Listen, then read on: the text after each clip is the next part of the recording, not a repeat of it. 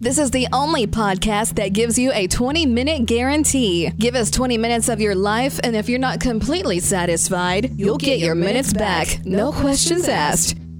It's a Minor Detail podcast. We're already seeing employers, large and small, stepping up to meet this historic moment. The grocery store Kroger offered employees $100 to get vaccinated. It helped push the vaccination rates from 50% to 75% among their associates. Patty Young owns a hair salon in Springfield, Ohio. She's also dedicated to getting her customers and employees vaccinated, that when they leave the saloon, the receptionist helps sign you or your family up to get a COVID vaccine and where to get it. All right, there's the president today talking about a vaccine. A lot to unpack there. First of all, I didn't know that the grocery store Kroger's, as he called it, is giving people $100 if they get vaccinated. Isn't Mr. Kruger? That's the guy who George Costanza worked for. I think he went to the Festivus celebration with George, Mr. Kruger. So evidently he's handing out cash.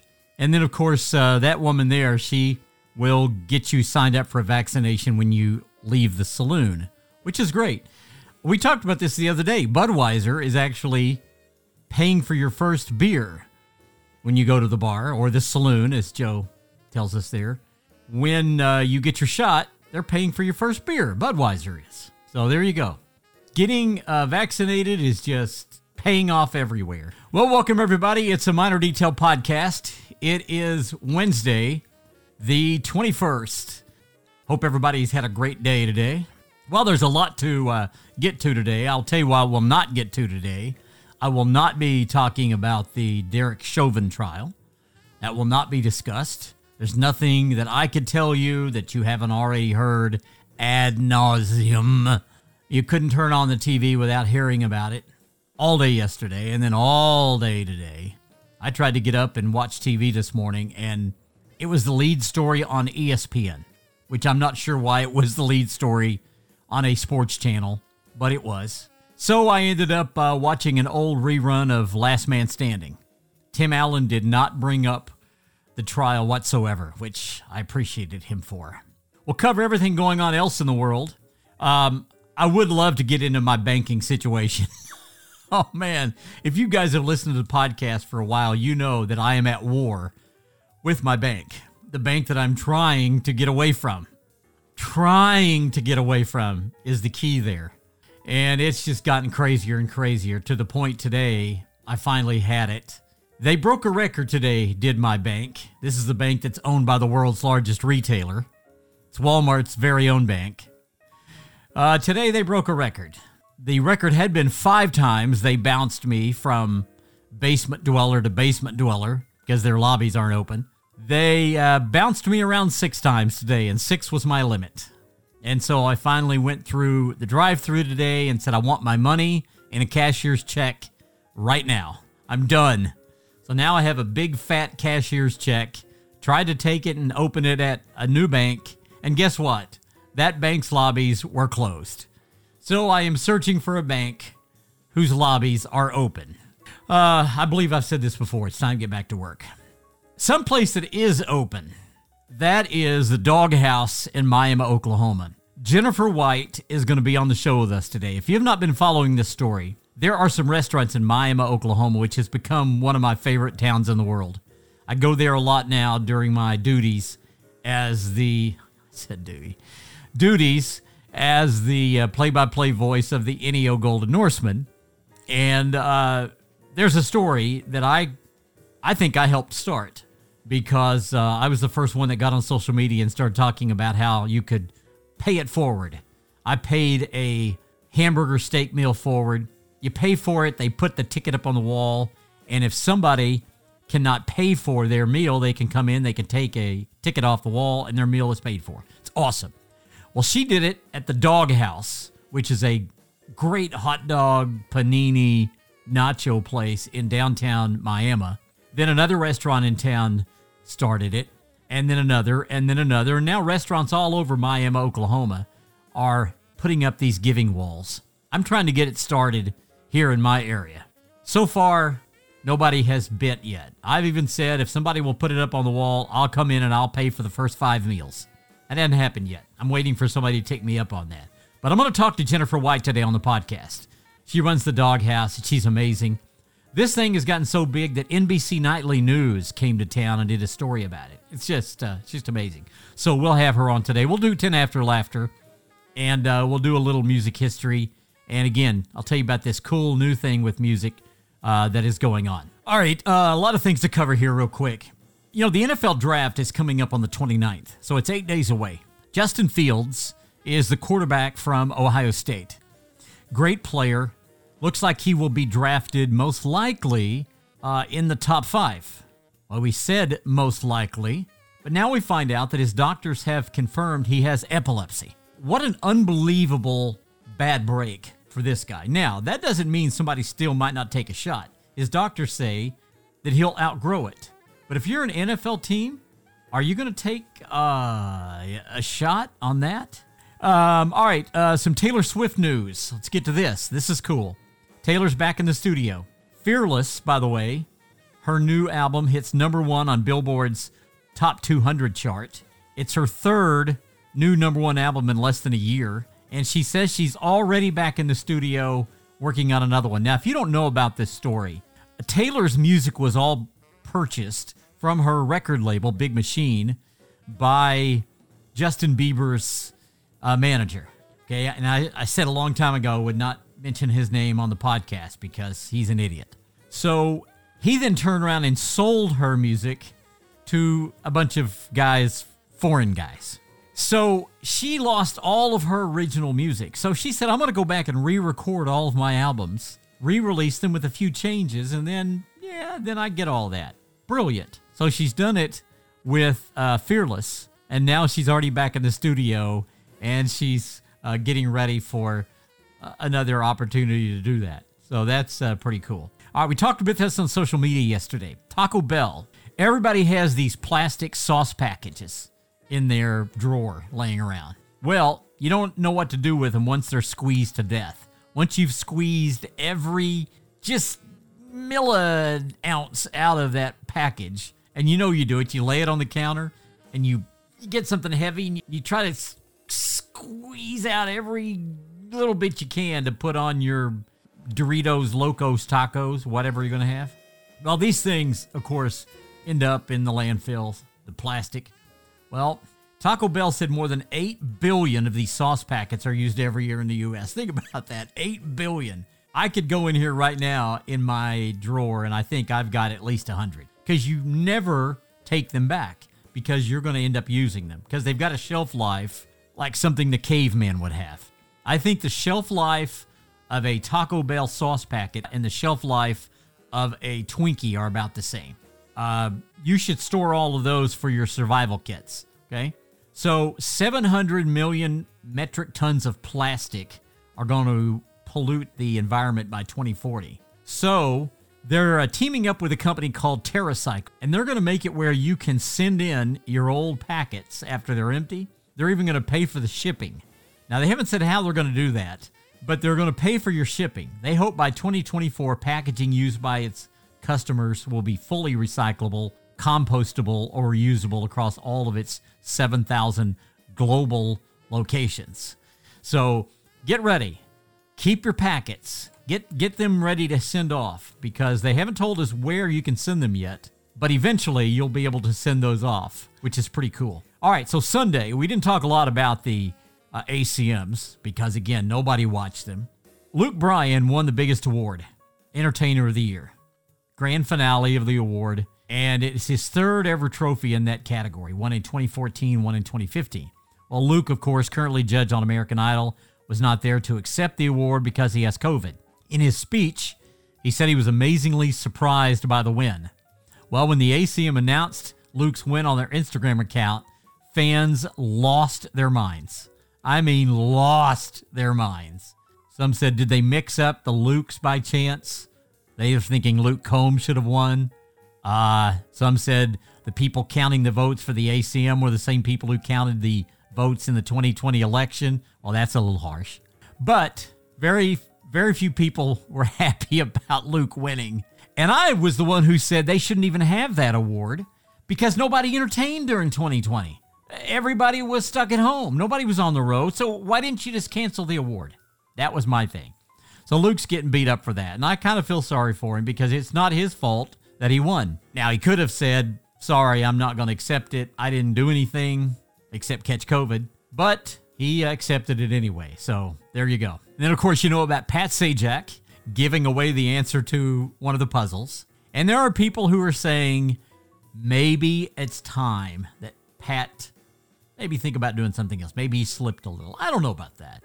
But he did give away a clue accidentally. The answer was quite frankly. That's what they were trying to guess. And he said, well, I'd rather be standing here than there, quite frankly, as the person stared at the puzzle. Well, Jeffrey, the contestant, was unable to properly name the phrase. Pat's longtime co-host Vanna called him out on the slip, saying, did you hear what you said?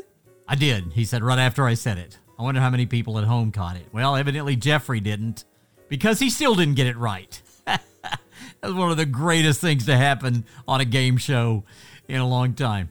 All right, let's get to 10 After Laughter. I'll let this guy introduce himself. Hi, my name is Blake Clark. I'm from Georgia originally.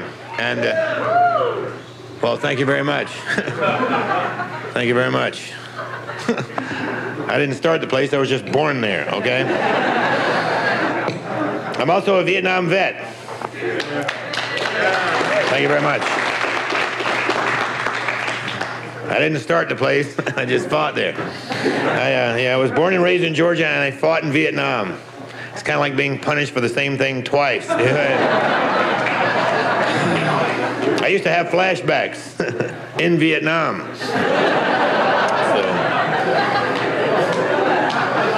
I've lived out here for about 8 years now, almost 8 years, and coming from Georgia to Los Angeles, I didn't grow up in a big city. I grew up in the rural parts of Georgia. Everybody thinks Southerners are stupid. I'm here to prove that. That's why I dress this way. No, people think Southerners are stupid. In fact, when I first moved out here, I still had Georgia tags on my car. Now, this is a big mistake.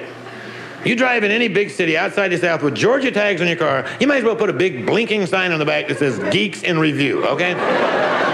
Because people ride by, they always do this. When they pass the car and they see the Georgia tags, they do this. They look over in the car. Like they expect to see pigs and goats and farm animals in the back, you know? Like Granny and Jethro and Jed and Ellie Mae are going to be sitting back here. I don't know what. And they're always yelling at you if you have Georgia tags on your car, which is better than shooting at you. But they always, this has happened. I was at, that's amazing. I was at,